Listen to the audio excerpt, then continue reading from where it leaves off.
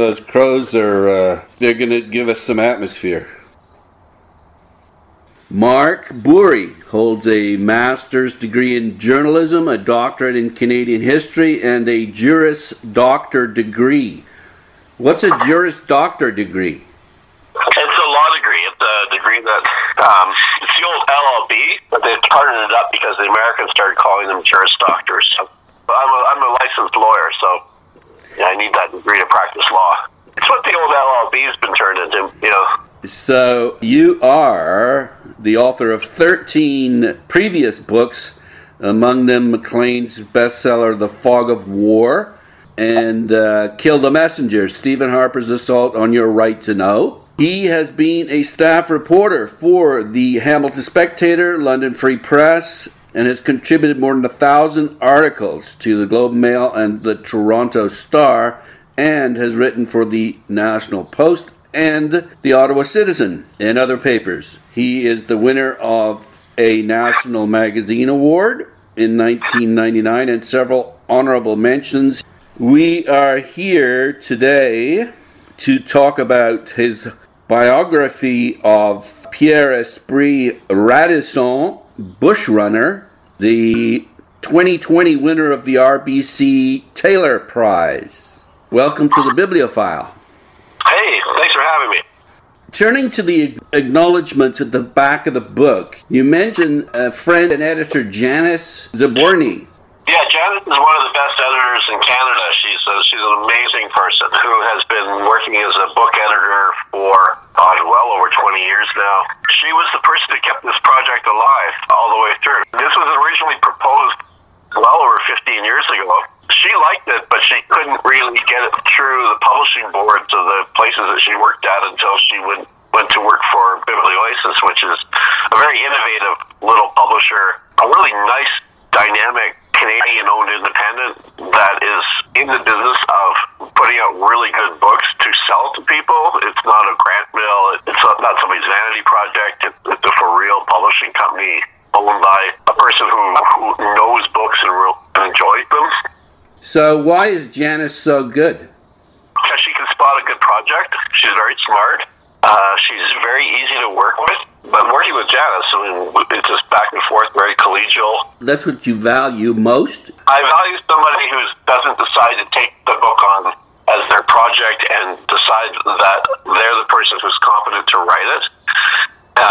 I want to work with editors who basically let me write my book and then do the necessary tweaks where I make small glitches and stuff. So if there's a structural problem that they catch, I'm always grateful. If there's a problem where I've used the same phrase, sometimes you get a little phrase stuck in your mind that sounds so good that you end up using it. Yep. Or a few pages. Janice and the editor I've had before that, Patrick Crean, Patrick Crean is a god in Canadian publishing. Yep. He really is. They both were so deft and so kind and professional.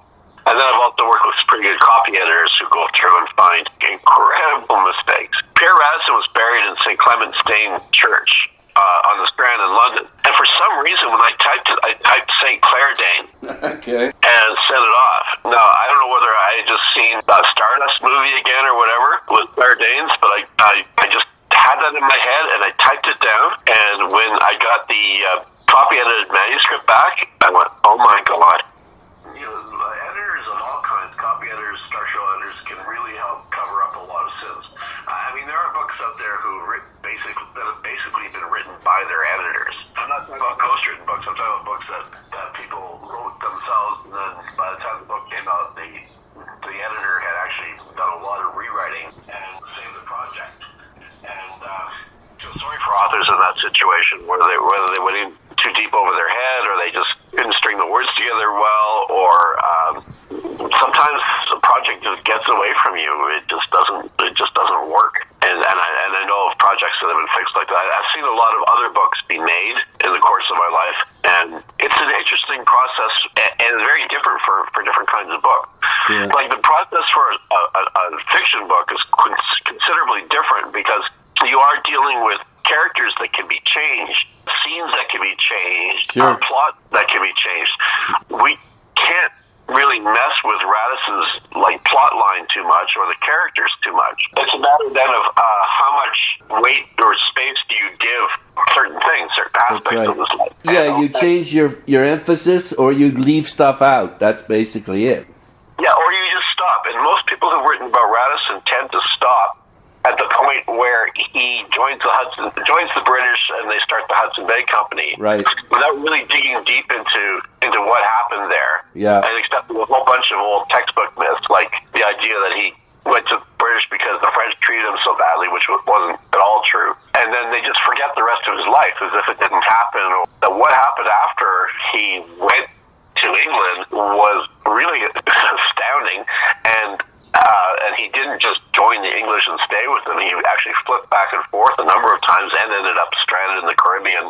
I definitely want to get into his life. I just want to talk a bit about the genesis of the book first. Well, getting back to what I was trying to say, I chose to really flesh out the other characters that he came across in England and put him into these times much more carefully than I think anybody else has ever done. Well, Samuel Pepys makes an appearance. Everybody makes an appearance. All the people you want to have dinner with in North America, Eastern North America, and in England, and actually in France too at the time, they all show up. And I don't think it would disappoint anybody who studies British history at this period or the history of France, Louis XIV on, to come across people like Colbert, come across Louis himself, come across D'Estrées, the admiral who sailed his fleet into the rocks. All of the people who are connected with the Restoration, Duke d'Albemarle, people like John Churchill, the Duke of Marlborough, Prince Rupert. He's an amazing character, he is. An amazing character, and there's a really good book written about him by Earl Spencer. We communicated with each other. That's one of the people I actually thank in the back of the book, because he wrote a biography of Rupert. He kind of screwed up the Radisson story a bit, but the Rupert story was a real eye-opener. When he sent me a copy of that book and I read the thing through, I was like, oh my God, this guy's just a fabulous character. He's a mad scientist. He's so friggin' ferocious and ruthless. Got this intellectual side. He's an inventor, wasn't he? Yeah, what a person for a guy like Radisson to come up and meet, and not just meet him, but they worked on this project together with a lot of other people who had been through real adventures themselves. It's not surprising that they got along well together. They both were hugely adventurous, right? Right, and so was the king, a real swashbuckler himself, who'd seen some pretty hard times. He'd only been restored to the throne 6 years before, and he'd been basically a fugitive for years, or a refugee, hanging around, caging meals at the courts of his relatives. And it wasn't never a guarantee that he'd get back on the throne of England. And all these other people who are in the story, who are aristocrats, were former soldiers in the Civil War that was absolutely brutal. And that's one of the things I wanted to explain in the book, was that the portrayal of Europe that we get at the time of colonization is this sort of settled society coming over to exploit an unsettled society, which is the indigenous people. And my take on it is that the European society was in this incredible state of revolution, and the indigenous societies, which had been solid, were sort of knocked back on their own heels by collisions with this basic mess of a society in Europe. And each side was trying to figure out ways of exploiting that situation with considerable success sometimes, but also with really disastrous consequences. You compare Radisson to Forrest Gump. When he shows up in London, he shows up when the plague is hitting. He's there when the Great Fire hit. So he's on this Caribbean expedition with the French that cost them an entire naval fleet. He's in these courts, the court of Charles I of England, Charles II of England, and Louis XIV of France. Incredible characters, but he's also in New France. People don't realize, I don't think, at the very beginning, actually the first 100 years of New France, how very tenuous that colony was. It was like a little company town. There wasn't a lot of farming. It wasn't an agricultural society at all. But a bunch of people holed up in small communities, trading inland, with most of the work being done by indigenous people. And Radisson is there where there's only a few hundred people of the entire colony. And there are times when, especially in 1660, when Radisson is coming back with his furs from his trip to the Lake Superior country, a serious consideration among the French to either pull out of New France, just walk away from it, or sell it to the British or the Dutch or somebody. And that sort of thing happened all the time. Actually, these colonies did trade and change hands. The Danes sold their colony in New Jersey, or the Swedes, pardon me, The Dutch gave up their colony in New York and New Jersey to the Brits as part of a deal. Well, and Louisiana, of course, was sold too. That was a bit later on, but still. That was later on, but yeah, and the Spanish were given and gave up colonies in North America and settlements. The French had tried to settle down in Florida. These things were always in place, so we think, well, they would never have walked away from Quebec and Montreal, but they would have. They were little hole-in-the-wall villages, and all they were doing was collecting felt for the hat trade. It's a pretty marginal thing. It's only later in the 1600s when the French government starts to get them growing hemp and timber for ships that the colony has any sort of military strategic value whatsoever. It's mostly there for the fur trade and to be a pain in the ass to anybody else in the area. Just let's get back to Janice for a minute. You value the fact that she doesn't really take over the project. You value the fact that she lets you write the book. Were there any examples in this book where she worked on the structure for you or came up with some suggestions that you thought really were very helpful? Structure, no. Lots of suggestions. It's been 3 years since I was actually writing it. So yeah, boy, not offhand. A lot of times it's like me running something by her and saying, "Does this work?" I remember at one point there was a lot of pressure from Janice to sort of get more about Radisson's Quebec childhood. So this is, I take most people who listen to this haven't read the book. So Radisson is actually dumped in North America when he's a tween, probably around 13 or so, or 14. And we don't know for sure anything about him except that it's possible that he was born in Avignon, but he might have been born in Paris. And we know that he could read and write. And we know that he really didn't have much of a bond with his parents. None at all. That whatever happened with the parents did not leave him homesick for them, because he's back in France. Let me do the math here. I always end up having to do this. He's back in France about 3 years after he's shipped out, and he doesn't even try to go see them, because he's dumped in Trois-Rivières with his half sister, who's running the store there. Grabbed by the Mohawks fairly soon afterwards, taken to the Mohawk country, spends maybe a year and a half, 2 years in the Mohawk country. No, a year and a half in the Mohawk country. Okay. It's about 3 years. He's back in France. Okay. And he can't wait to leave to go back to New France. Let's we'll get back to Janice then. So it's been a while though. So what about so the book, you were happy with the book, you're happy with your experience with her. What role did Dan play and why is he so good? He let me write a history book in a way that I don't think anybody's written, a history of a Canadian figure. Why hasn't anyone written it like you have? I don't know. You'd have to ask them. I think there's some structural problems in the way that Canadian history is written. I started glib a moment ago.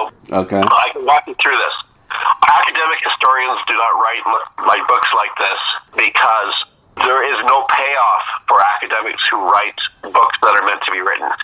So when you have major historians working at museums writing accessible military history books who can't get an academic job interview because people read their books, you know there's a problem in this country with the way history is being written.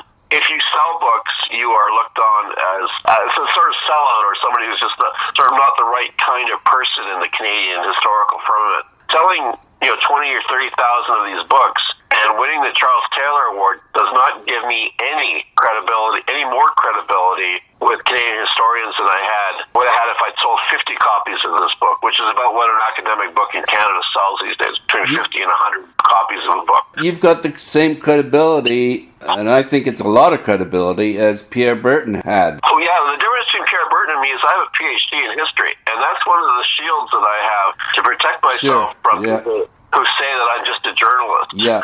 And who would love to be able to say, well, you're not qualified or credible to talk about this. My historical scholarship is as good as any prof's, not just in terms of the degrees that I have, but also my publication record. Well, I think a lot of it is about a lack of respect on the part of the academics for anyone who isn't an academic. I think there's a lot of disrespect of readers in general. there's this idea that history is something that belongs to academia. I heard John Ralston Saul talk about this one time, and it really hit home, was that the history of Canada is not the property of the faculties of history in universities. It's the property of the people of Canada. And the people of Canada pay academic historians to be the custodians of this history, not the gatekeepers of it, not the deciders of what is history and what is not history. And I do take that to heart when I write something about someone like Radisson.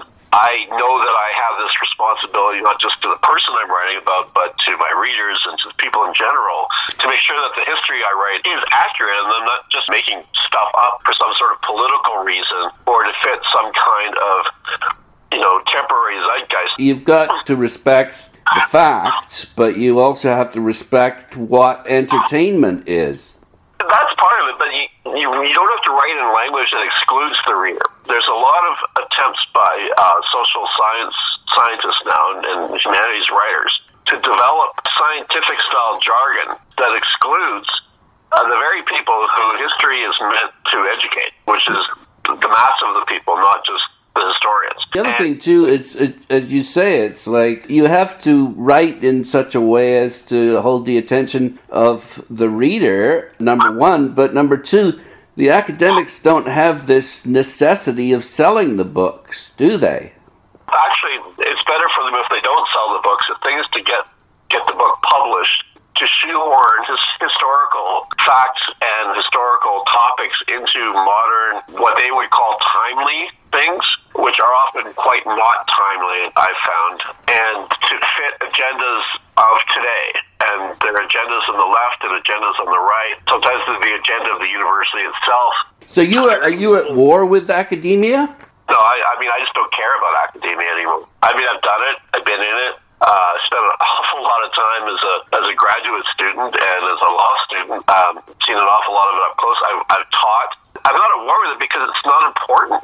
The things I would go to war with would be someone who would write a book saying, racist crap about the people who Radisson lived with in the indigenous communities, or who gets criticized in the book, and whose arguments I take on. I'm not taking on the arguments of some, leather-patched, elbowed guy who's joining on in a lecture hall in Peterborough, Ontario, at some university that nobody ever heard of. I'm taking on people like Flanagan and Conrad Black, who say that First Nations weren't nations, and Indians, with air quotes, were people who just basically grubbed around barely surviving until white people came along and told them how to live properly. That's the stuff that I want to tackle, not get into some windy argument in an academic journal that nobody reads, and the only reason anybody writes for it is to get another line on a CV. Yeah, I think it's quite clear that you believe that the indigenous people at the time had sophisticated culture.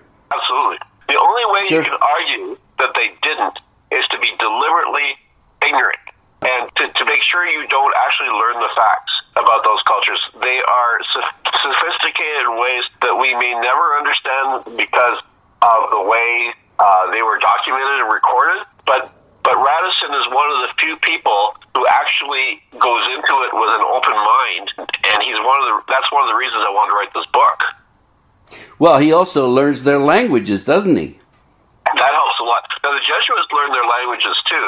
Someone like Jean de Brebeuf, who was a missionary among the Huron for 25 years before he got killed, deservedly, quite frankly, they learned the language, too, but what they did was they went around into the Huron culture, who were the Iroquois group of people, and I just judged it harshly.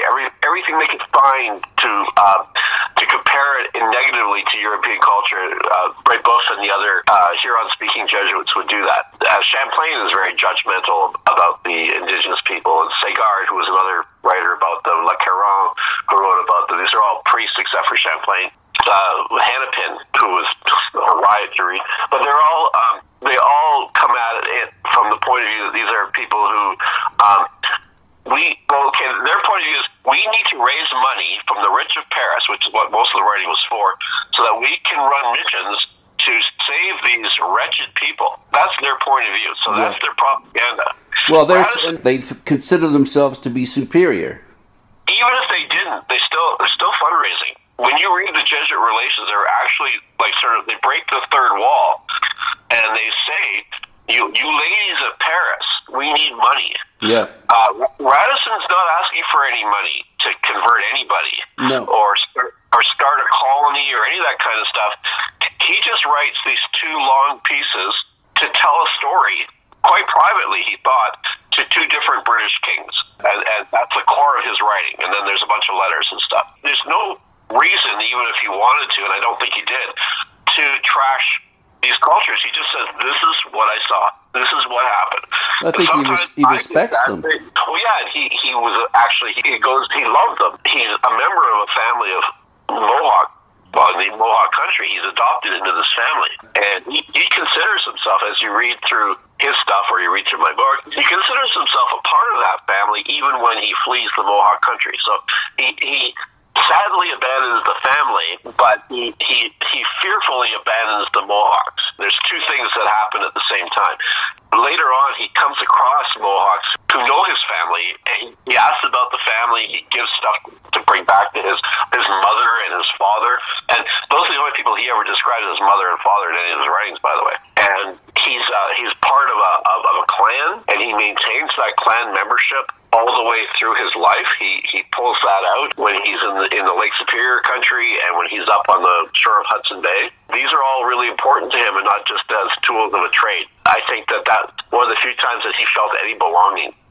It sounds to me like when you chose him as a subject, you wanted to smash some myths, clarify the record. Would you say that was your primary motivation? That and to tell a good story. I didn't know the whole story of Radisson when I started working on the project. The last good biography that was around when I started working on this was written in 1932. I mean, it's a pretty good book, but not as good as mine.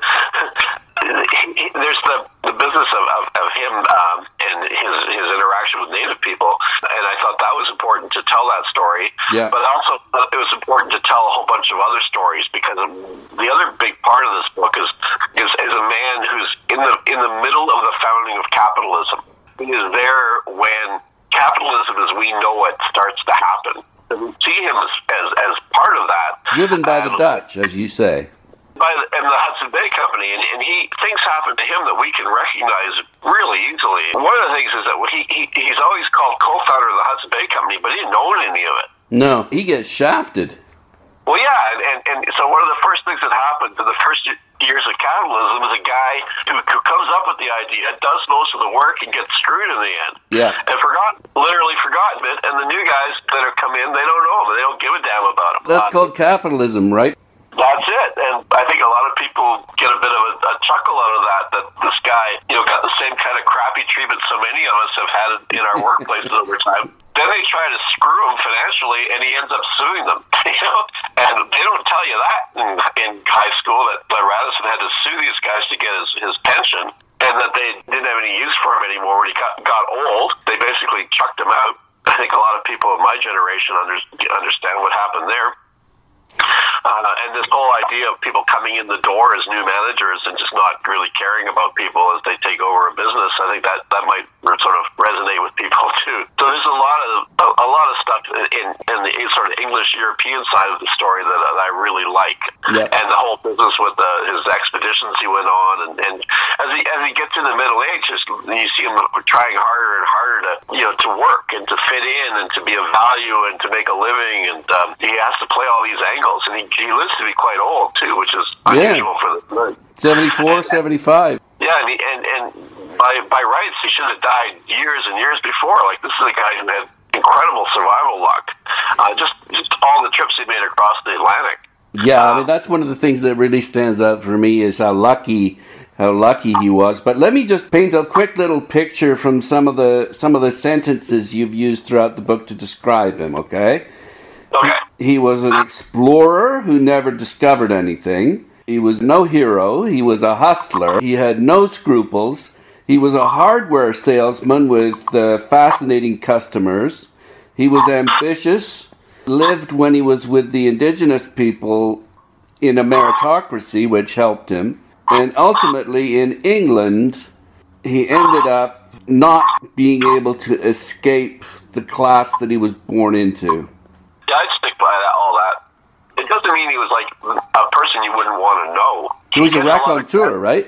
Yeah, he gets a lot of credit and a lot of blame for different things because people want to simplify him from a human being into some sort of stereotype or even a cartoon character, which is what we do with a lot of people in history. He's somebody who doesn't just have one story. He bounces around. He gets knocked down. He gets back up. The tenacity of this guy is one of the things that's very, very appealing. He just won't quit. Yeah, a lot of times people just say, "Screw it! I'm not doing this anymore. I'm going to go get a job. I have a little money now. Maybe I'll go get a farm or something." Which there were times when he could have done that. He could read and write. There was lots and lots of work for people who could read and write. And he just kept on doing these adventures instead. It took a lot of juice to keep this guy going. He needed the adrenaline, you think? Yeah, it certainly would have been easy to have missed out on all of the things that he got himself into. I mean, there were times that external forces, like being grabbed by pirates off the coast of Africa and stuff, and he didn't have any choice in that. But there were times when you could just stop. He would have lots of good reason to just say, well, okay, I've done this stuff. I had this adventurous life. I think I'll open a coffee house or Yeah, but Mark, he was also a cannibal and a murderer.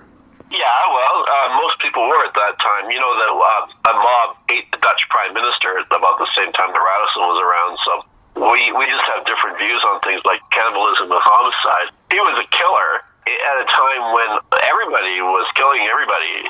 It was very, very common. To be a real sort of astounding murderer, you really had to work at it to be notorious in those days.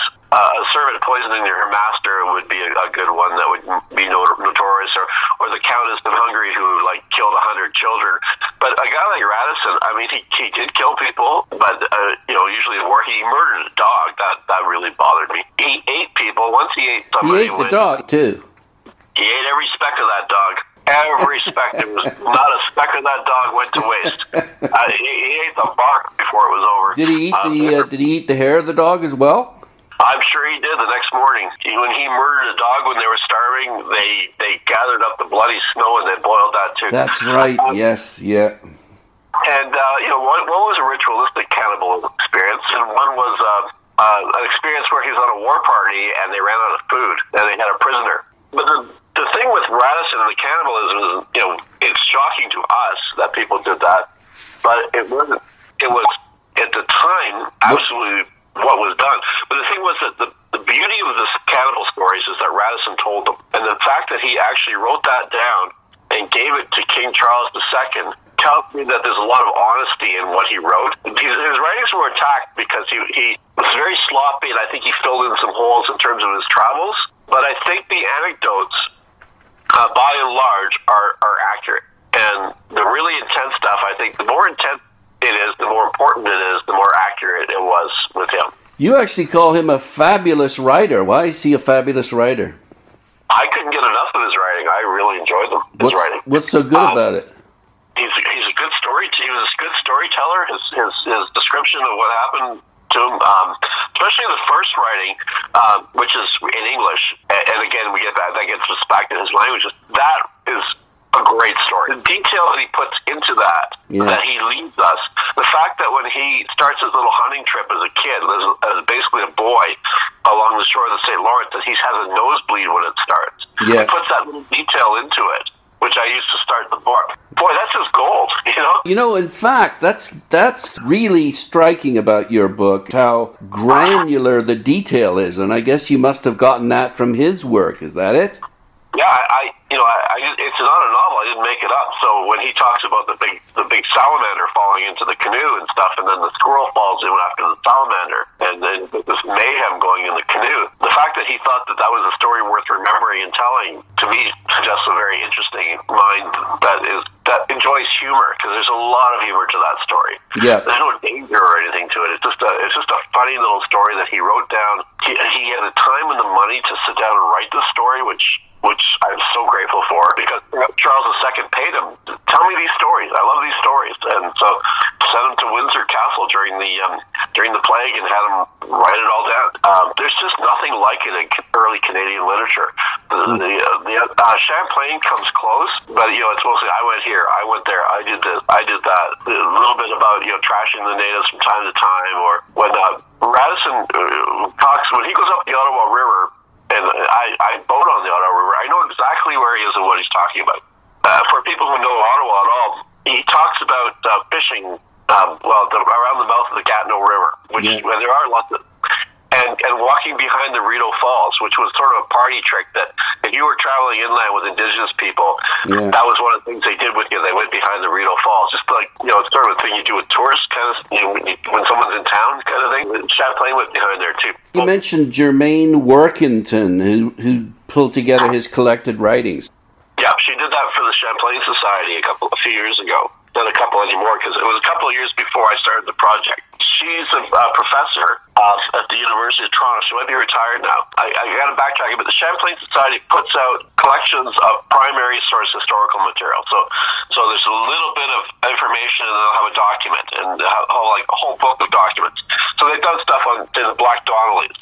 Yeah. And then have all of the newspaper reports of the trials and all the stuff that happened. Or they'll have all the correspondence of some, Canadian colonial official or whatever. More people should know about them, I think. Yeah, their books were always read. Now, this series was black. They were limited editions of like 500. Yeah. So I have quite a few of them.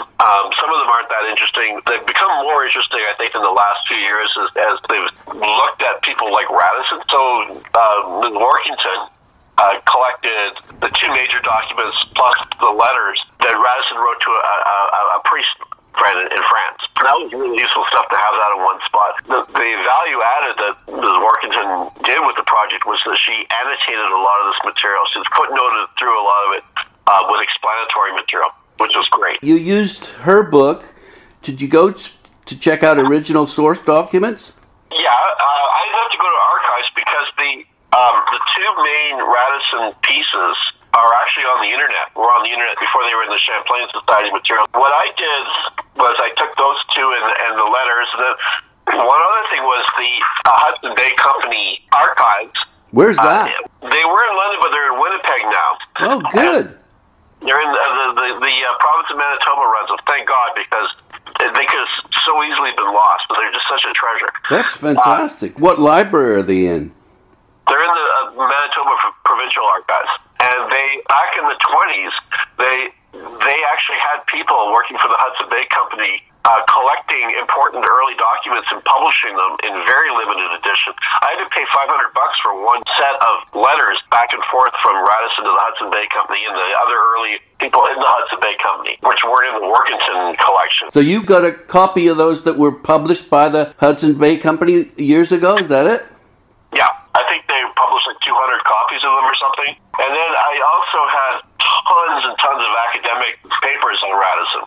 Radisson has these sort of ups and downs in terms of interest to scholars. So there was a period in the late 1800s when they found the first Radisson writing. They were lost for a long, long time. So when that came out, that was about the time that the sort of Minneapolis area and Minnesota in general was being settled, when farms were opening up and Minneapolis was being built. The 1880s, right? Yeah. And so Radisson's story comes along at a very fortuitous time because they're casting around for a founder. And this lands on Radisson's shoulders, even though he got into Minnesota, but barely. So he ends up as sort of the founder of Minnesota. And there are all of these amateur and professional historians of the time writing about Radisson. Grace Newt is one of them, right? Yes, she writes a book called Caesars of the Wilderness, which is a biography of Radisson and Groseilliers. And that's the one that was in 1932. That was the book that I was talking about, which is a pretty good biography of him and is impossible to get now, especially the first edition. I think it's about $400 for one of those suckers, if you can find one. But there were other scholars, and they would get into the discussions of, did he go to the Mississippi? Did he make 2 trips or just 1 trip? That sort of stuff was sort of all over the historical record, publishing record. There were pieces by Canadian scholars about Adam Dollard, who has a sort of cameo appearance in this thing, but is really pivotal actually to the history of Canada and the history of Radisson, because he's the guy who fought. Well, I think he attacked the Iroquois at the Long Sault in north of Ottawa and was killed. And Radisson through right afterwards, or soon afterwards. And this closed the fur trade on the Ottawa River for years. And that's why Radisson went to work for the English, not because of the way the French treated him. But there's a lot of discussion about Dollard, who he was, what he was doing, where his fort was. And a lot of people would like to think it was in Quebec, but it's pretty obvious proof that it was actually on the Ontario side of the Ottawa River, which back in those days, there was no such concept anyway. It was basically Algonquin territory. You called the Ottawa River the superhighway of the 1600s. Yeah, that was the way inland. You didn't go down the St. Lawrence through Lake Ontario and the Great Lakes to go out west. You went up the Ottawa River to basically where Mattawa is in Ontario, up the Mattawa River to Lake Nipissing, down the French River from Nipissing to Georgian Bay, and then you were on your way out west. Shaved off many miles of travel that way. You got away from the borderlands between the Five Nations and the First Nations that were living on what's now the Ontario side of the Great Lakes, and basically the northern side of the Great Lakes. Tended to be fighting with the people on the southern side of the Great Lakes, so you didn't want to be around there for that. And when you're going out west through the St. Lawrence, Lake Ontario, Lake Erie system, you're actually going southwest. The canoe route up the Ottawa took you to the northwest, and that's where the money was for the fur trade. He was adopted by the Iroquois. So tell me a bit about the culture of the Iroquois. Well, it's a very sophisticated culture that's still being written about and is still alive. It's not a dead culture. It's a very adaptive culture and an extremely entrepreneurial and thoughtful group of people. I can't stress that enough. Is that Radisson describes it, and other writers have described the amount of really serious thought that the Iroquois gave to things like diplomacy and government and warfare. Yep. And what you would do with war, how you would use war, to things like land ownership, land tenure, women's roles, which are significant. Oh, extremely significant. It's a society that's both matriarchal and patriarchal in the sense that women chose the chiefs. When male chiefs were deadlocked or when the issue was really serious, the women basically took over the decision. And we see that in Radisson's case. We see the role of his mother, his adoptive mother in his life. Yeah. She's the one who's pulling the strings. Yeah. She's the one who gets things done. Who decides that he's going to be adopted, who decides that he's going to be saved when he really should have been executed, would have been executed for things he'd done among the Mohawk. If he'd been in a European country, he'd have been done for what he did. And, well, one of the reasons that I think he was accepted, you suggest, is that he was charismatic, he was brave, he was good-looking, he was cheerful, eager to please, he was in good shape. Iroquois people believe that people who didn't learn their language quickly were just basically stupid and had no use for them. The fact that he had this God-given talent for languages is a real lifesaver for him. As you say, he embraced danger and loved adventure. I think most people would have just curled up and started crying for their mother. It's really emblematic of that when he's with them. He's only been with the Iroquois for a few hours, and he starts paddling the canoe that he's a prisoner in. He works so hard paddling that they show him how to do a better canoe stroke so that he's not working too hard. And then he starts cooking for them and stuff, and it's kind of clear that he's not doing that just so that they don't kill him. Because he doesn't ever seem to think that he was in danger of being killed. There's just these big sort of blind spots with him. You call him fearless. He is fearless, and he's got some sort of trust that something really terrible isn't going to happen to him. And most people would, like you said, they'd curl up or they'd freeze. They would be so anxious that they try to be useful, but would probably choke up. He just joins in. There's never a point where he gives up. No, it's interesting, though, isn't it, how he just betrays him and takes off.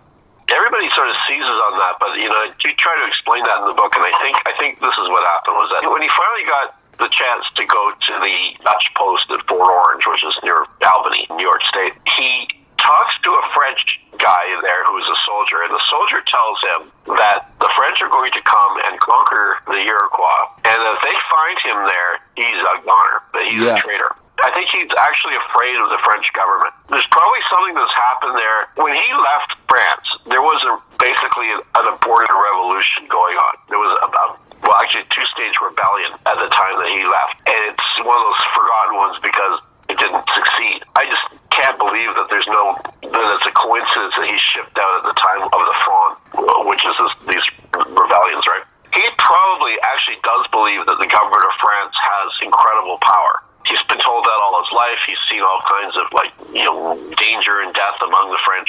I think he believed he had good reason to not be there when the French came to do in the Mohawk. It's self-preservation then, really. Yeah, it would be another 15 years before that actually happened. But when the French did send a military force to the Mohawk country, they did go in and devastate it in the 1660s. Now, the Mohawk, they bounced back. Some of them actually went and started living alongside the French, but it was a real setback to the Mohawk. And had he been there at that time, maybe he would have been in that kind of trouble. I mean, it wasn't a totally unrealistic thing. No, it wasn't necessarily a betrayal. It was more of this is a pragmatic move. Yeah, it was, in his mind, an attempt to save his own life, and it's the reason that he gives for leaving. And there's so many other reasons that he could have given that would have flown just as well with the people reading his stuff. If he said, I don't want to live among these people, I want to live among my own people, I didn't like the food, which is often a complaint of his everywhere he went. It's a lovely remark. You say that his whole life is sort of defined by a search for good food, right? Yep. I mean, he could have said all that kind of stuff about the Iroquois. Nobody would have batted an eye. But his reason he gives is, I didn't want to be seen as a traitor if the French ever came. So then he actually comes back to them, and he has to endure some torture, and he shows bravery, so they sort of accept him back. Yeah, I think the deal was already done that he was going to be accepted, but they were just going to teach him a lesson. The mother, again, that's the role she plays, is she's behind the scenes when he screws up big time, and she saves him using concepts of Iroquois law that are fantastic, but alien to us. The Iroquois system for dealing with serious crime was to pay restitution from one large family group to another, and an awful lot, not like a little gift or something. We're talking like serious wealth, and I'm positive this is what happened with Radisson. One of the things that you remark on in the Iroquois society, which I really didn't know and was impressed with, is how they valued public generosity and despised miserliness. Absolutely. It still does, I think, among the Iroquois people I know. Speaking of torture, you suggest that this torture rite is the core of anti-Iroquois propaganda.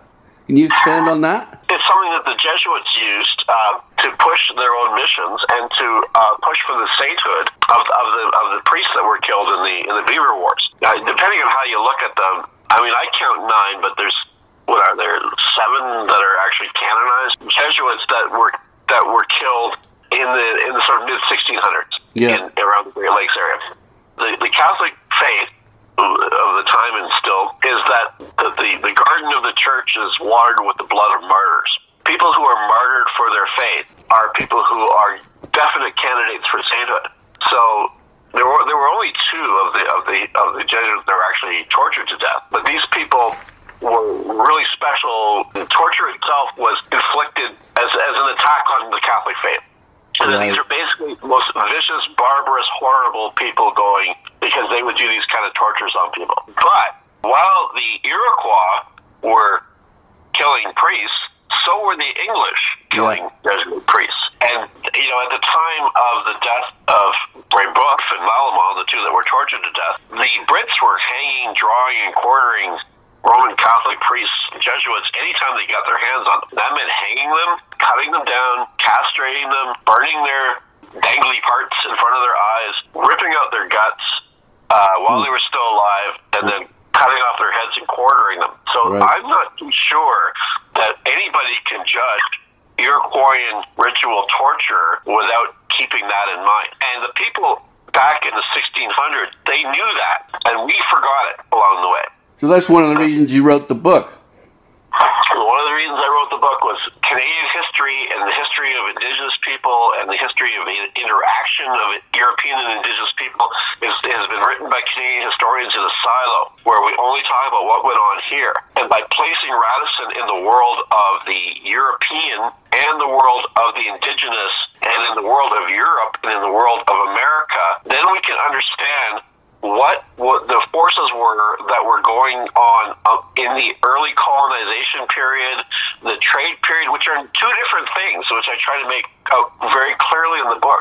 But Radisson was not a colonizer. He was not in the business of starting a colony in North America. But how all of this stuff was going on at a time when the Indigenous people had been backfooted by all the epidemics and the zoonotic diseases brought over, and Europe was being torn apart in religious wars. When all of this settles out, we begin to see the development of colonial Canada. Well, speaking of commerce, at this point then he teams up with his brother-in-law, Groseilliers. Here's how you paint him. He was stubborn, greedy, ruthless, sneaky, treacherous, no social skills or political instincts. Plus he abandoned his wife and kids. What did he have? You know, you spend a lot of time with somebody in the bush. I think he was really good in the bush.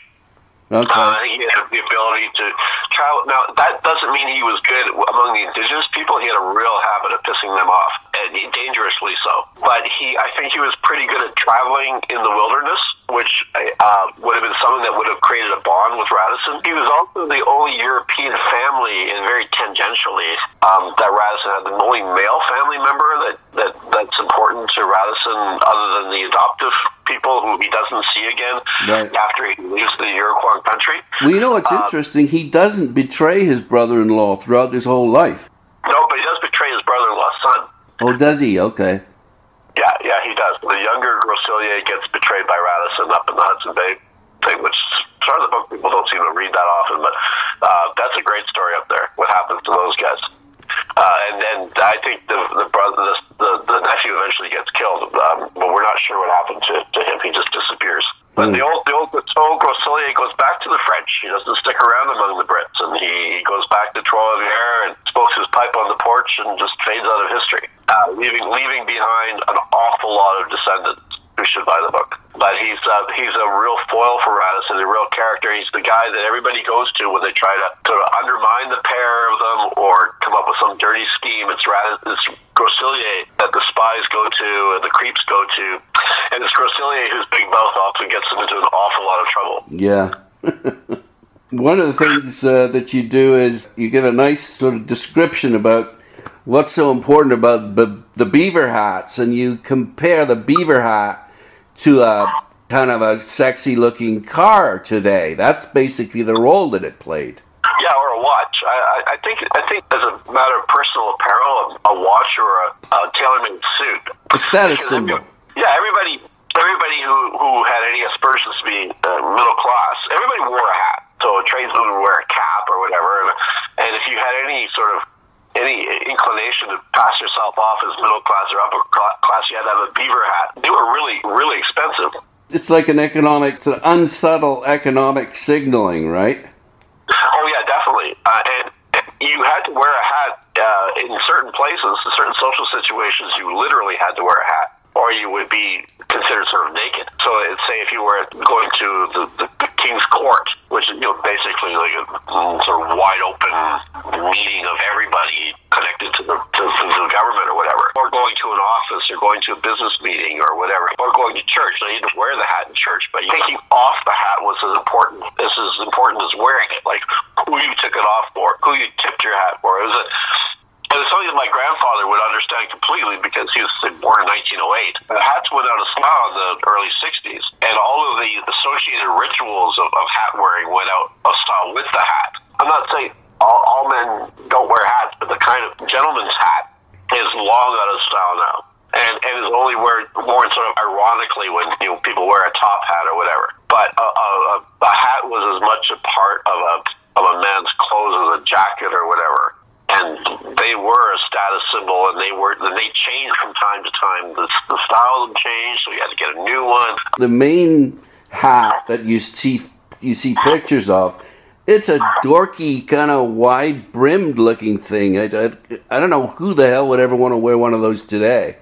Oh, you think of the Three Musketeers. I mean, that's the way they saw themselves wearing these hats.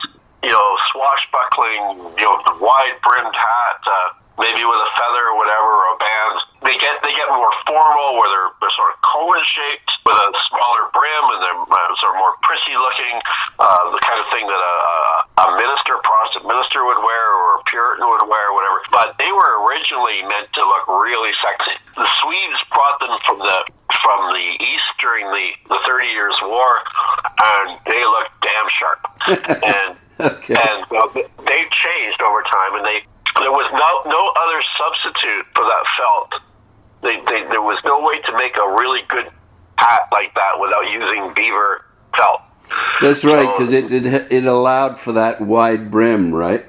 Yeah, you could make a cheap knockoff on a rabbit, but it would fall apart. Eventually they got better at making rabbit. Once they started getting good at making rabbit, they started making the hat. The thing that's amazing, really, is that this was a fashion accessory, and yet it was a gigantic industry for Canada. It was such a huge boon, wasn't it? Yeah, well, because the beavers became very expensive. There was a real shortage of them. There was a lot of money in this business. I figure one of those hats, probably in today's money, would set you back maybe $5,000, maybe more. $5,000 for a hat.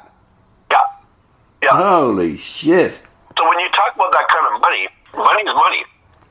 Money always does what money does. And when money gets around, people start doing stuff for it. Yeah. And so they'll go into the bush and risk their lives for lots and lots of money. People like Radisson and the young men that were employed by Champlain, like Etienne Brulé, they made a ton of money.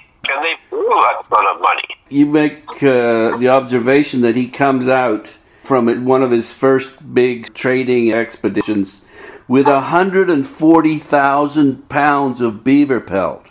Yeah, I don't know how they spent that much money that they got off that. That's huge.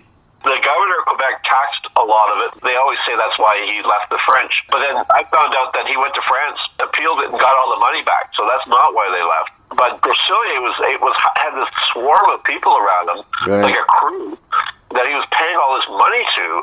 They literally couldn't get rid of that cash fast enough. And that should blow it in a couple of years. But you don't know what they spent it on. I think they spent it on everything they could spend it on. Everything except stuff that would last, it seems. And it was that easy come, easy go kind of money that really made these adventurers tick. And they weren't the only ones who made big piles of dough like that. So you have these guys doing that in Canada. Then when they ship the furs, they don't go to Europe. Well, they go to Russia. The process for getting the lint off the beavers, they don't do this in France or England. Only the Russians do it. Then they ship the lint to Europe, where they make it into hats. So you can imagine all these hands, the stuff goes all get these the middlemen, fur. Somebody prepares it. Probably the trapper, who's often a woman, will prepare the pelt too. Then it's brought down all the way from the middle of the continent. This is before they start sailing into Hudson Bay, which is the brilliance of the Hudson Bay Company. Loaded on a ship, sent to Russia, then loaded, then back to Europe. Somebody makes it into felt. Somebody else, a tailor, makes it into a hat, and then a retailer sells it. Well, I mean, we're talking huge markups and money flowing all through the system to everybody who's involved, right down to the people who are making the axes and the knives and the fish hooks and stuff that are being traded to the indigenous people. Fascinating business. It really is, and you give a good description, very detailed description of how it works, and I love the fact you talk about in the wintertime it's easier to get these pelts because they just go and crack open these beaver lodges. Yeah, haul them out. Yeah, they leave the younger ones. The Cree would leave the younger ones because they had a pretty good sense of conservation and restocking. But I think when they got short, most of the people who trapped them would just go for all of them because it was more the cash. The indigenous people, it wasn't really cash straight up, but it was bartered goods. So why'd they go over to London? They just wanted to sell shares in a company? They figured they'd make money that way as well as just going out and getting the pelt? No, they went to London because they weren't welcome in Acadia. They couldn't get out west. They decided they'd go down to the American Northeast, basically to Massachusetts. And when they got to Boston, they made friends with these basically senior bureaucrats that were in Boston, making a deal with the Dutch to take over New York. They went back to London with those guys. So they spent the winter talking with these guys about what Radisson knew of New York, because they're trying to get a value of it, whether or not it was worth buying from the Dutch. This is the state of New York, not New York City. I don't understand. Buying what? Well, the Dutch owned the entire state of New York and New Jersey, and these British commissioners were in Boston to negotiate with the Dutch to take over that colony. What's that got to do with our guy going over to London to try to set up the Hudson Bay Company? Well, if you read the book, you'd see that when he was in Boston... I did read the book. Okay. Well, he goes to Boston at the same time those guys are there. Yeah. And he meets them. One of those guys, who's a commissioner, is shunned by Boston society because he's hooked up with a married woman. The only friend he makes is Radisson, and they scheme together, and they come up with this idea of trade. Radisson goes with the commissioners back to England, and those guys, these commissioners for the takeover of the Dutch colony, are his gateway into the British elite. And then he starts peddling this idea of the Hudson Bay Company. During the plague, that's when he gets there. He gets there during the plague, and then there's the fire. Did he ever meet Daniel Defoe? I don't know. He certainly met Samuel Pepys. I don't understand, though, because if he was making such good money just going out and getting these pelts and then selling them to whomever, why did he have to go over to England to... Because it ends up that he gets shafted anyway. He makes more money going out directly himself and bringing this £140,000 back in than he does going through all the mess of going to London. The reason he does it is because the Iroquois, with the killing of Dollard, they closed the Ottawa River. He can't get back out west again and do another trip like that. And he realizes that the only way to get into the middle of North America at that point, with the Iroquois controlling the ways up into the Great Lakes, is to go in the back door through Hudson Bay. And the only way you can do that is with ships. The French don't want to do it. The French want to hang on and wait and see if they can get back up their routes with their trading buddies. And the Brits are open to the idea. That's why he does it. Got this cockeyed idea that Hudson Bay and Lake Superior come really close to each other, so you can practically get right to where he'd been if you just sail in. He's off by about 400 miles. We won't get into it, but there's an amazing adventure that you take us on down to the Caribbean. You do touch on the fact that he gets... There's not much sex in the book, I must say. You can't make that up, right? So, but he does get married, and it's interesting. She's got an overbearing father. I couldn't help but think of Ophelia. He marries Pirate's daughter, which, talking about Shakespeare, that's the idea that they keep coming up with when Shakespeare loves something, Ethel the pirate's daughter. Well, his first wife was a pirate's daughter, and the pirate's a real bastard. And tries to control Radisson and his wife. He's a respectable pirate.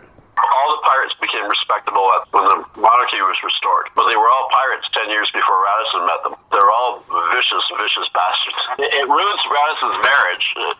He's kind of fortunate in that his wife eventually dies, so he has a chance to have a marriage that works. But he's kept away from his wife by his father-in-law, which is really astounding for that period of time, considering that when a man married a woman, he basically took over that property of the wife from the father. But the father, in this case, did not sign over the daughter.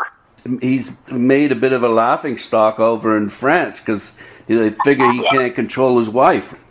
Yeah, and you say you're going to come and live with us, where's your wife? If you were really planning to come here and stay, you would have brought your wife with you. And then when he says, well, my wife's staying behind because her father gives her this big fat allowance and she won't come with me or she'll lose it, they just think he's like a total loser. Yes, exactly, yeah. You mentioned the charter of the Hudson's Bay Company. Where's that? Good question. I don't know. I think it's in England still. We should get that over here. Yeah, or maybe it still belongs to the company. It was issued to the company. Whether they kept that or whether it's in the archives, I don't know. Let me look it up. I got my computer right here. Okay. It's a question I never asked myself. It's an incredible document. As soon as you said that in the book, I thought, I got to go see that. Yeah, it's not unique. There are other similar charters, but there are very few that are still in business. the companies that have come and gone. And it's a beautiful document. Let's see now, our HBC Heritage. I should have put that in the book where it went. I'm going to call. I've got the Hudson Bay Company webpage right here. Oh, it's on sale right now at the Reno location. No. So they made 2 copies. The original is housed at Rupert's house in apartments in Windsor Castle. 2 times they used it as collateral for loans, but they got it back. For a couple hundred years, it was in the committee room of its London office. 1920, it was in the main boardroom at Hudson's Bay House in London. During World War II, they packed it away so it wouldn't get bombed by the Germans, thank God. In 1980s, it was taken to Toronto by the Thompson family when they bought the company. Okay. Sealed under glass in the company's boardroom. And it's in the HBC corporate head office in Toronto. Excellent. So we can go check it out. Yes, we can. It doesn't say we can go check it out. It does not say you're invited to come see it. Now, they said they made 2 copies. I don't know what happened to the other one. But the real first copy is the one that they have. Got the big seal on it. Okay, so that's bringing us back to the present. And the present is not a happy place for the Hudson's Bay Company because it's owned by a freaking American hedge fund. Yeah, its days are numbered. So what's your take on the fact that the Canadian government and Canadian people didn't seem to give a shit when it was sold to an American company? This is one of the longest living companies in the world, and it's Canadian, and no one seemed to care. Well, what's the government going to do about that? Make them find a Canadian buyer when everybody in the world is dumping department stores in the teeth of Walmart and Target and Amazon and stuff? It's too bad. It's too bad that the Thompson family sold it, but the government of Canada can't go into the department store business. It shouldn't go into the department store business. It's just a bitch, but all these companies have come and gone. There may be something that survives from it. Yeah. There may be something that... Well, we've got the archives. As you say, the archives are in Winnipeg. That's a good thing. Yeah, that's the score. And that's the thing that we would have had to go after if they had taken that stuff to the States with them. That the government of Canada really would have had to say, look, this is a cultural treasure and we need it. Definitely if the Hudson Bay Company goes completely mams up and out of business, we want that charter. And we may have to pay for it. That's their property. I don't think we'd be able to expropriate it even if we wanted to because they're in the States and they could just tell us to no, we're not going to do it. Yeah.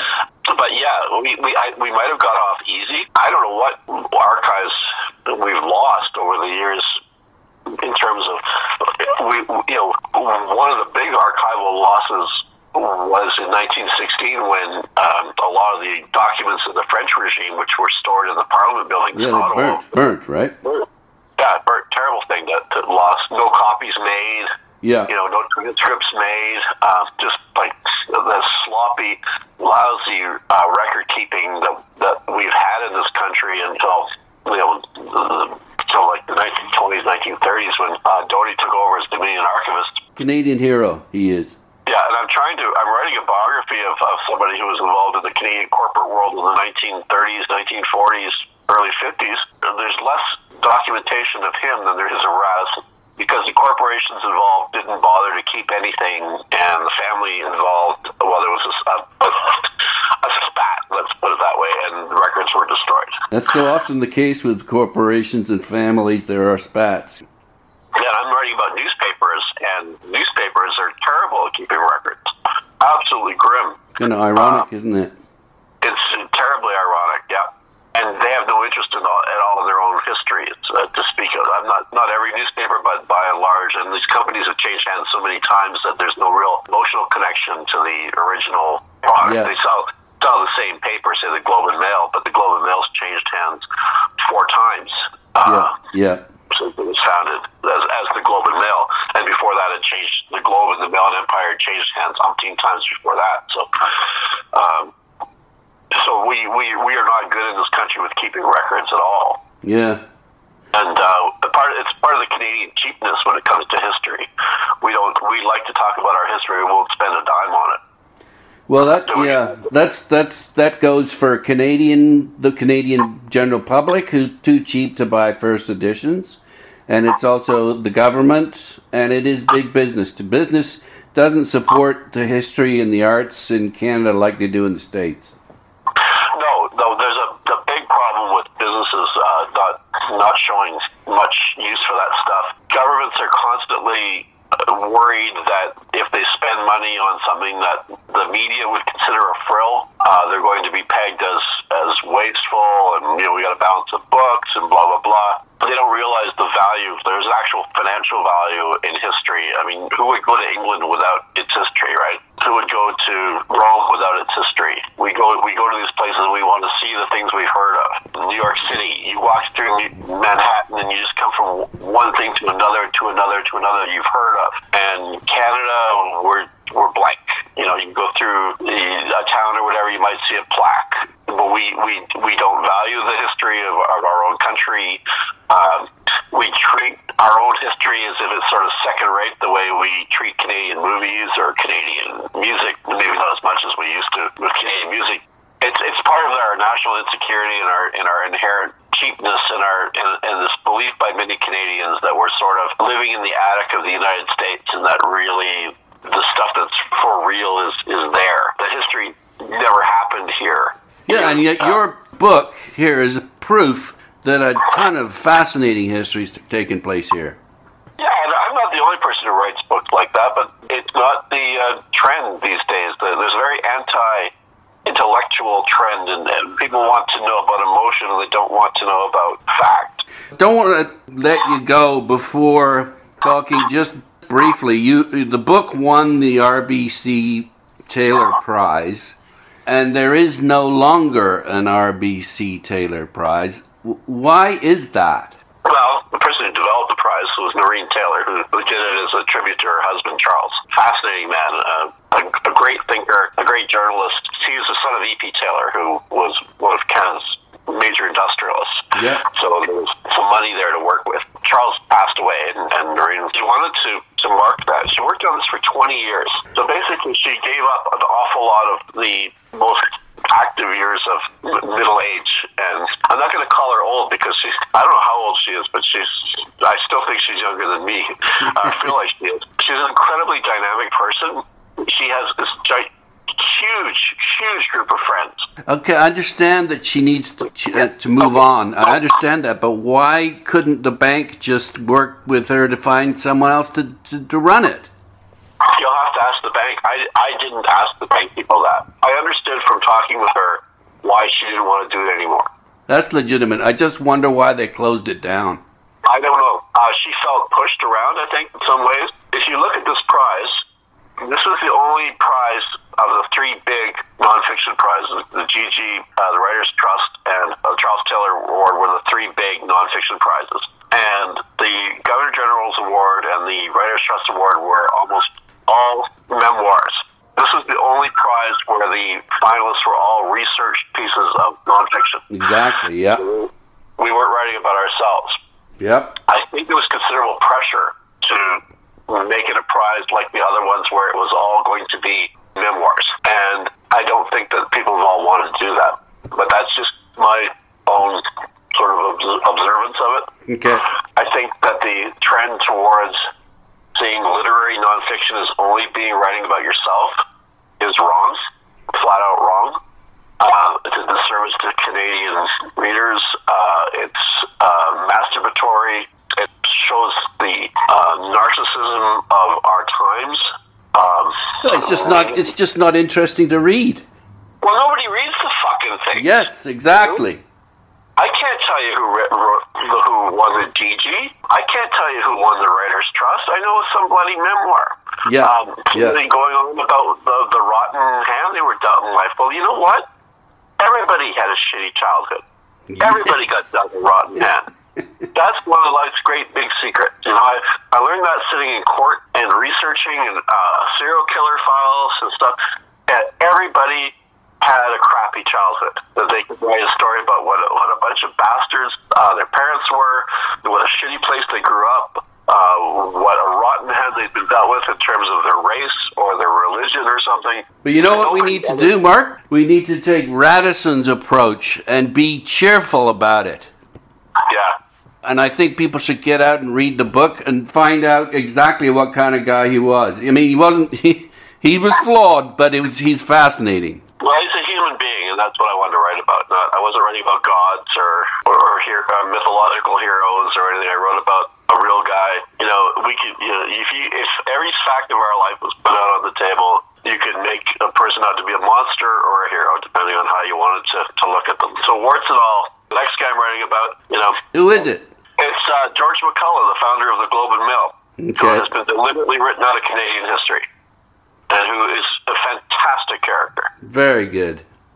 Yeah. Well, let's hope there's another prize established so you can win that, Mark. Yeah, I'll be all right. The book is Bushrunner, The Adventures of Pierre Radisson, and it's published by Biblioasis. Thanks so much, Mark. Thank you. Take care. You too.